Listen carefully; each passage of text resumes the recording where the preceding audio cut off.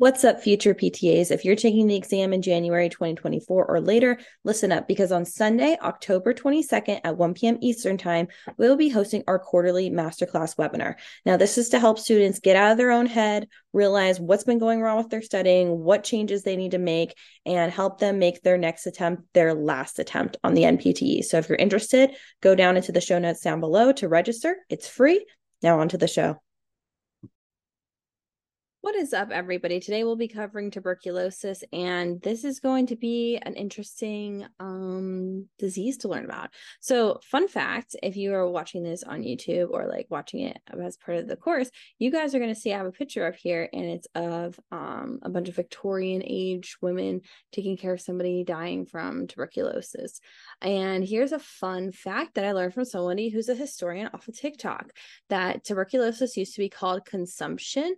And so in the like 1800s kind of era, Victorian age, what would happen is they would take pictures or paintings of all these women wasting away from tuberculosis because it affected younger women in like a disproportionate amount, even though like nowadays we realize it affects pretty much anybody. But they take pictures of these women wasting away, and that became a beauty standard. So that's why people started having their corsets tighter and tighter and tighter to look like they were wasting away from tuberculosis because everyone thought this was pretty. Isn't that crazy? Wild. Anyways, fun fact. So we'll move on to what we need to know for the boards now. That's just a fun, party trick that you can use later. So tuberculosis, let's get into it. So as we know, mostly affects the lungs. As we're talking about this, you think tuberculosis, you think somebody's coughing up a lung, like getting real bloody sputum everywhere. That's like what your first thought is. So tuberculosis, like most of the time, if we're talking about it, it affects the lungs. It can affect other parts of the body. You'll see this show up a lot more often in more underdeveloped countries, where you'll see it in the spine a lot. So it'll end up happening in tuberculosis in the spine. It's the same bacteria. It's Mycobacterium tuberculosis, but it'll end up in the spine. It can also affect the kidneys, and it can affect the brain. So with that being said, not a fun condition, but yes, mostly will affect the lungs. And as I said before, it's going to be a specific type of bacteria. So it's called Mycobacterium tuberculosis. That is a strain of bacteria. And again, as any other type of bacteria, it is contracted by coming in direct contact with somebody who has an active infection of the disease. So the thing with tuberculosis is you can be positive for tuberculosis and not be contagious. So this is called having latent tuberculosis. So some of you guys might have gone for your PPD testing as shown down below. You got the little PPD placed in your arm to see if you had tuberculosis or not. And some of you, it might have actually turned this funky reddish kind of color, or honestly, some people just report that it like really, really burns and it starts turning like funky colors and turns like purple and blue and whatnot. Anything other than it just like fades to nothing is considered a positive sign for the PPD test. So you would have to go get a chest x-ray to see if you have latent tuberculosis. And I'll show you what that chest x-ray looks like here soon. Just for reference, this picture here is what a normal chest x-ray looks like. So you can reference that picture as we look at the new one. But again, here's the thing. If you have latent tuberculosis, that means like maybe you had tuberculosis like 20 years ago, like my best friend's mom. She is a doctor, so she had tuberculosis from working in the hospital, which is an occupational hazard of how you can end up getting tuberculosis.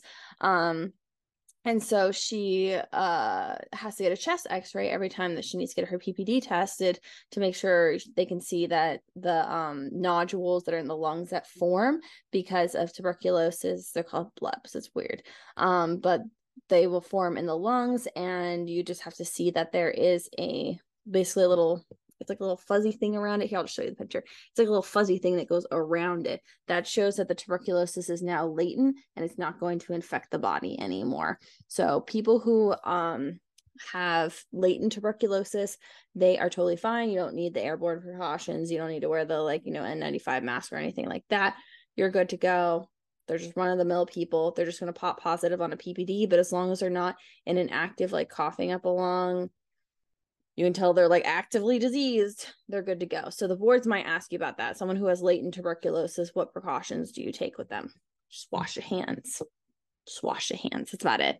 And again, as I said before, a lot of more underdeveloped countries either like don't regularly screen for tuberculosis like how we do in the United States, or they don't actively have the TB vaccine available. There is a tuberculosis vaccine available that you can take, and it's to, you know, for people who like have very, very high, you know, pulmonologists will do this just to make sure that they don't end up getting TB from the amount of patients that they end up seeing. So that is another reason where you would get tuberculosis if you travel to one of these foreign countries. Let's say you were doing like either missionary work or, you know, free clinic work or whatnot. You came in contact with some people who had tuberculosis, or even just visiting, just being around, then you might end up contracting it. So again, you're around someone who's actively infected, you can get it. Anyways, so if it affects the other body parts, so I'd mentioned before, it can affect the brain, the kidneys, the spine. Essentially, you will have symptoms in that area that just indicate that something's wrong with that area. So like you have an infection of bacteria in the brain, you might see that they start getting altered mental status and stuff like that. Like they start getting agitated, confused, and stuff like that.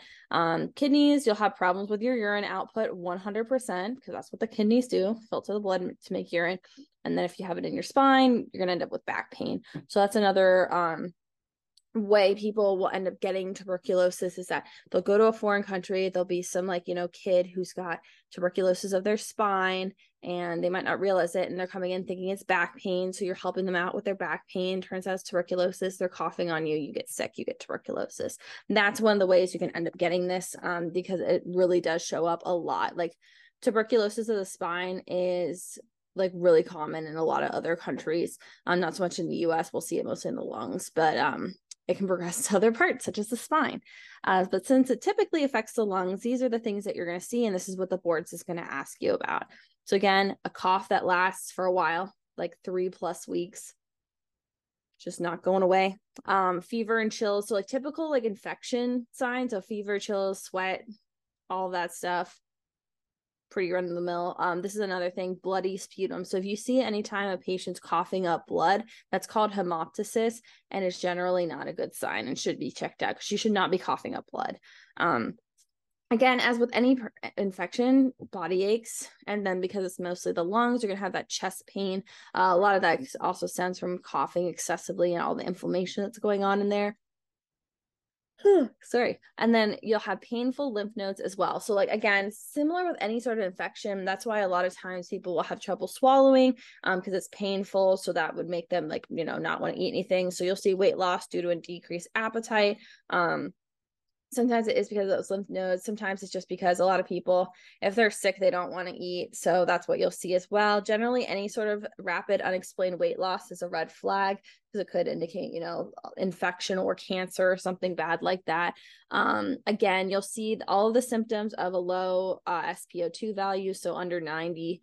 So any sort of hypoxic kind of condition. So you'll see that you might see clubbing of the digits. So you might see the digits start to get really big and fat. That's what that clubbing is. I believe I talked about it in the COPD video, possibly. It's in another video where I show a picture of that. If you just Google clubbing fingers, you'll see it. So that's what you might also see with these patients. And then, you know, on the SpO2 monitor, it kind of makes sense. It's a lung condition, so it makes sense why you can't, you know, perfuse oxygen into the tissues. And that if you're going to use your little stethoscope and listen to the lungs, you're going to definitely hear abnormal lung sounds. You might hear like a pleural friction rub from the inflammation from the tuberculosis. You might hear crackles from all like fluid buildup and everything that's happening. You might hear adventitious lung sounds or consolidation. Those might be other words the boards uses, which is just fancy words for gunk. Makes sense. There's just gunk in there. So obviously, the lungs are infected. There's a problem with them. You're going to hear abnormal breath sounds. And as I said before, this picture is how it will look when it's latent tuberculosis, where you have like a little thing, not there, but like here. And then these little dots here, that's all the little tuberculosis being contained. So what happens is the body will go and just put this whole like, you know, little shell around it and contain it. I like to think of it as it's like, it takes like a little like Pac-Man, like a little Pac-Man, like little go, like, you know, the little Pac-Man. It'll basically go and it'll just envelop it and just go, oh, and then hold it in. And so what it does is just build a barrier. So like the tuberculosis is still in there, but like it's like on lockdown. It just goes like, this is the little tuberculosis. It just goes, oh, and holds it in. And that's what latent tuberculosis is. And that's the best way I can describe it. So how are we treating it? Very similar to a lot of other pulmonary conditions, working on breathing, endurance, VO2 max, making sure the patient's able to complete an activity without desatting and stuff like that. But the big thing for tuberculosis is this is one of our major airborne precautions patients. So if you guys have not watched the video on precautions, I would definitely watch that, because it will definitely help you figure out like what you need and what you don't need. Typical for that is going to be, you know, N95 mask, gloves, goggles, you know, the eye protection, everything. Sometimes gown. It really just depends. But you can also wear like the respirator kind of thing. You can wear specific, you know, anti-pressure suits. They'll have to be in a negative pressure room as well, and with the door closed. So they can't leave. They can't leave. So pharmacological management for this patient, they will be on an antibiotic for up to like 2 weeks, for about 2 weeks. And so they'll do that 2-week course of antibiotics, and they should be good after that to be considered not contagious anymore. Although there are some strains of Mycobacterium tuberculosis that are antibiotic resistant, which makes it a little bit more complicated.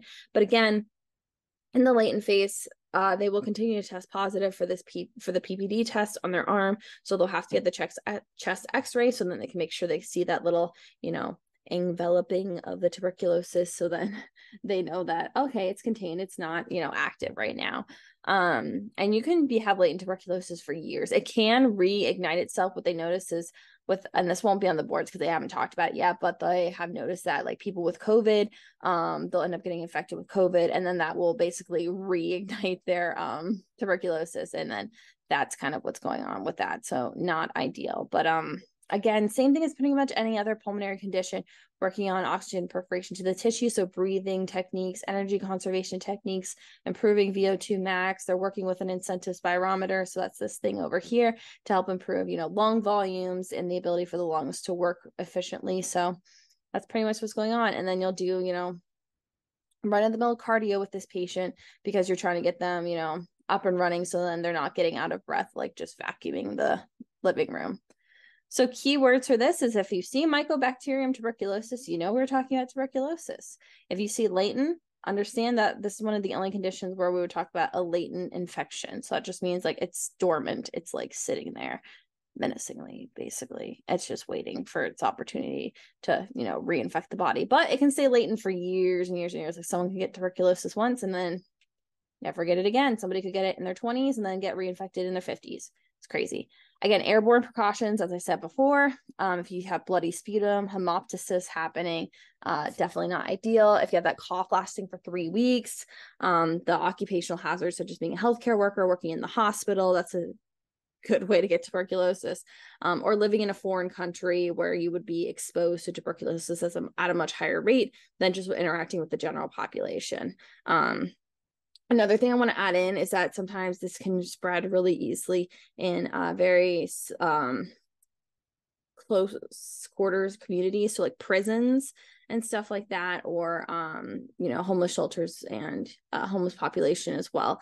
Just people living very, very close quarters together with subpar hygiene, basically. So that's why you'll see this in a lot of those populations. So let's go to the sample question. A physical therapist assistant is treating a patient in the hospital with tuberculosis. Which of the following would not be appropriate to don when treating this patient? 1, N95 mask. 2, gloves. 3, goggles. Or 4, surgical mask. So I'll give you guys a second to think about that.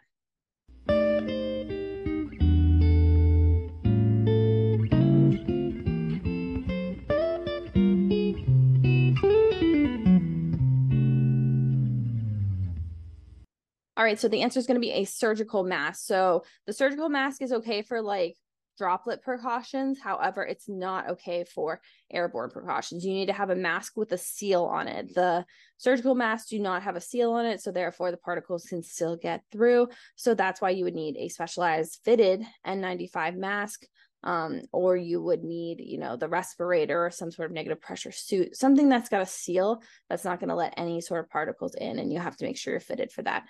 Gloves, obviously, and goggles will be a part of our airborne precautions as well. So make sure that you understand that not everybody will wear goggles, but a surgical mask is not enough protection. Okay, so it's like, which one of these would not be appropriate to don when treating this patient? Do not be putting on a surgical mask. It is not enough. You need the N95 mask, you need gloves, goggles are ideal. So that's why you'll need those. So I hope that this was helpful in explaining tuberculosis, and I will see you guys in the next one. Take care.